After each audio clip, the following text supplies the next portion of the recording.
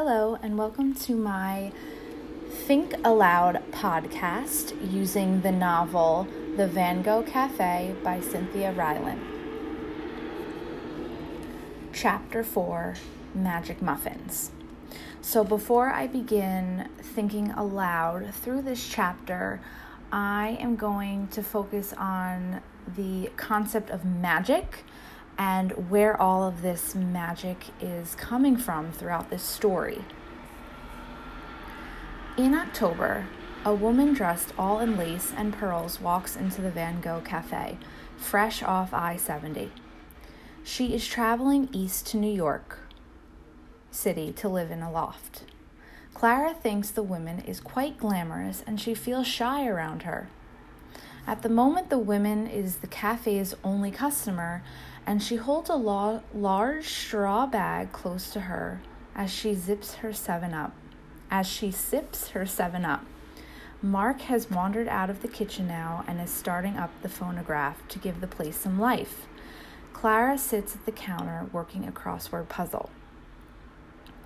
So, at this point, there was so much magic happening at the cafe. The food was cooking itself. Mark, who is the owner, is writing poems, and all these good omens are happening. And then now all of a sudden the cafe is struggling and there's not as many people, and it seems kind of strange to me how all of a sudden this is happening. And in the chapter prior, all of a sudden the food stopped cooking itself and the customers were getting frustrated with not getting their food fully cooked or not getting it on time. So the magic is disappearing for whatever reason. When the glamorous woman finishes her soft drink, she stands at the register to pay.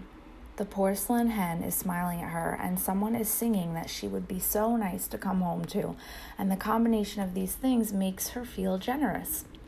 She brings forth from her straw bag $1 for the bill plus a little foil package. Then, easily as she came, the woman drives away to New York, leaving behind 2 magic muffins on the counter of the Van Gogh Cafe. The muffins are inside the little foil package, of course, which Mark has unwrapped. Tiny muffins, gumdrop muffins, they are charming. Mark puts one in Clara's hand and one in his own. So here I'm thinking, I wonder if these muffins, who this lady left, is going to bring the magic back. And at this time, I want you to turn and talk to the person next to you, and I want you to think about, what is your perspective of the magic in this book? Just share your thoughts.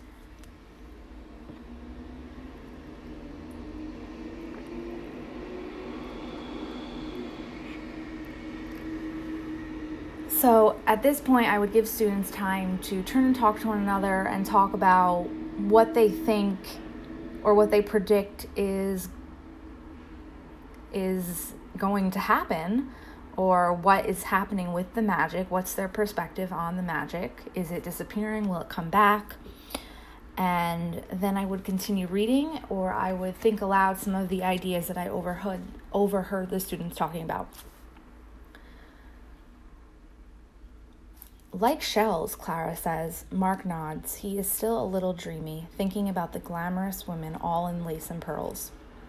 May we eat them? Asks Clara.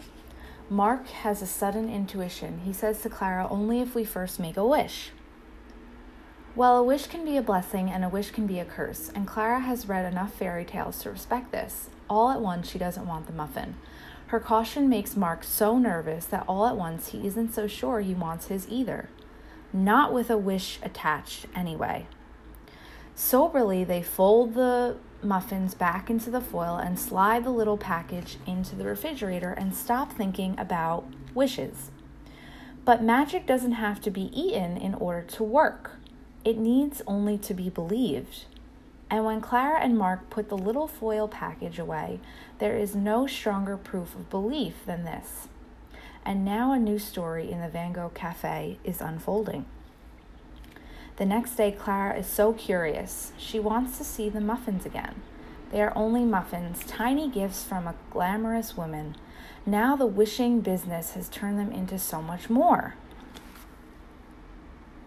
So here I'm starting to think about how curious I am as well with these muffins, and if there's something fantastic about them, or what would possibly happen if they ate the muffins. Clara unwraps the foil. She should have known all along. The muffins are magic, because now there are 3. She doesn't tell Mark. He seems to have forgotten all about the muffins anyway. Clara loves waiting for things to happen, waiting and watching secretly. She folds up the foil and is still. And the next day, there are 4 muffins. The next 5. The next 6. The next 7. Every day, Clara unwraps the foil to find a tiny new muffin, and every day she folds the package up again and slides it to the back of the refrigerator. It seems to me that magic is occurring here. Clara knows something is about to happen, and when November arrives, exactly 12 days after the woman in her lace and pearls has passed through the Van Gogh Cafe, something does. Kansas is hit with one of the all-time biggest snowstorms in its history. No one is prepared. They've barely folded away their Halloween costumes. Snow shovels are lying down in their basements somewhere. Boots are at the bottom of old trunks. Nobody's had a chance to get a new pair of gloves at Kmart. Goodness knows there's no salt for the front steps. And on this day of one of the biggest snowstorms in Kansas history, there is a church bus traveling down the road. The bus is full of small children. Children not yet old enough for school. Children just big enough to spend 2 hours at the church molding Play-Doh while their mothers shop. Okay, so I just want to backtrack so I can recall what's going on here. There's a huge snowstorm happening, the biggest one in Kansas history, and there's a church bus traveling down the road, and there's a bunch of small children in the bus, and they are just big enough to, be molding Play-Doh while their mothers are shopping. So they're not super young, but they're old enough. So there's a big event coming, a big event happening, and it's this storm that's coming. This bus is taken by surprise in the freak Kansas blizzard. It has no chairs, it has no chains, no snow tires. It hasn't a chance of staying on the road. It slides and hits a pole 1/2 mile from the Van Gogh Cafe. Uh-oh. This cannot be good. The sheriff and his deputies arrive. Firemen, anyone who can make it through the snow is at the bus, lifting out crying children. There are 14 of them, small and cold and scared. Some have bumped their mouths and their heads, and these cry loudest. The snow falls so fast and thick and deep that there is no getting them to the county hospital, which is a good 10 miles away. So when that's ruled out, the first place everyone thinks of is the Van Gogh Cafe. Okay, so there is a tragic event happening. This bus is out on the road in this huge storm, and it crashes into or slides into a pole, and they have no way to get all these children to a hospital. So the nearest place is the Van Gogh Cafe. So I feel like the Van Gogh Cafe is something good is going to happen. And the Van Gogh Cafe is going to help these children.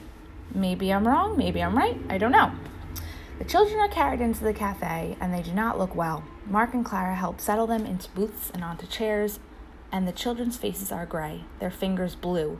They are alarmingly quiet. And now the true magic starts. Because Clara, counting all of the children, has seen that there are 14 of them, and she knows, for she has already looked this morning, that there are 14 tiny muffins in that little foil package in the refrigerator. Would you look at that? So all of these muffins, these magic muffins that started with 1 or 2, now there is 14, so there's enough for every single child.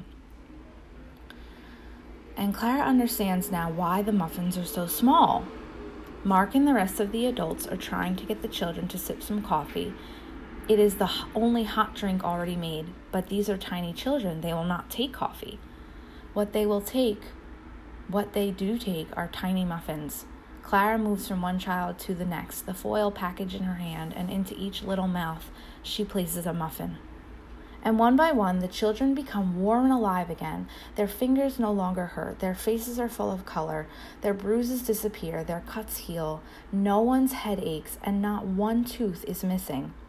Clara drops the empty foil into the trash can. When, for many days after, Clara and her father speak of the blizzard and of the magic muffins, they have no regrets about the wish they each passed up. Clara regrets only that she didn't tell Mark about the multiplying muffins sooner, for he loves the mystery of it. He loves to hear her story. But young girls need secrets now and then. Secrets are like pieces of silver. And besides someone with a deep secret is about to arrive at the Van Gogh Cafe, someone tall, sad, and elegant, someone who could be a star. And that is the conclusion of the 4th chapter. And now, after reading the chapter, I am realizing why the muffins, or the title of the chapter, is called Magic Muffins. But I'm still curious as to how this book is going to end, what is going to happen next. What is the significance of these secrets, and how is that going to impact the rest of the novel? So thank you for listening to my first ever Think Aloud podcast. I hope you enjoyed, and I will probably be making more of these in the near future.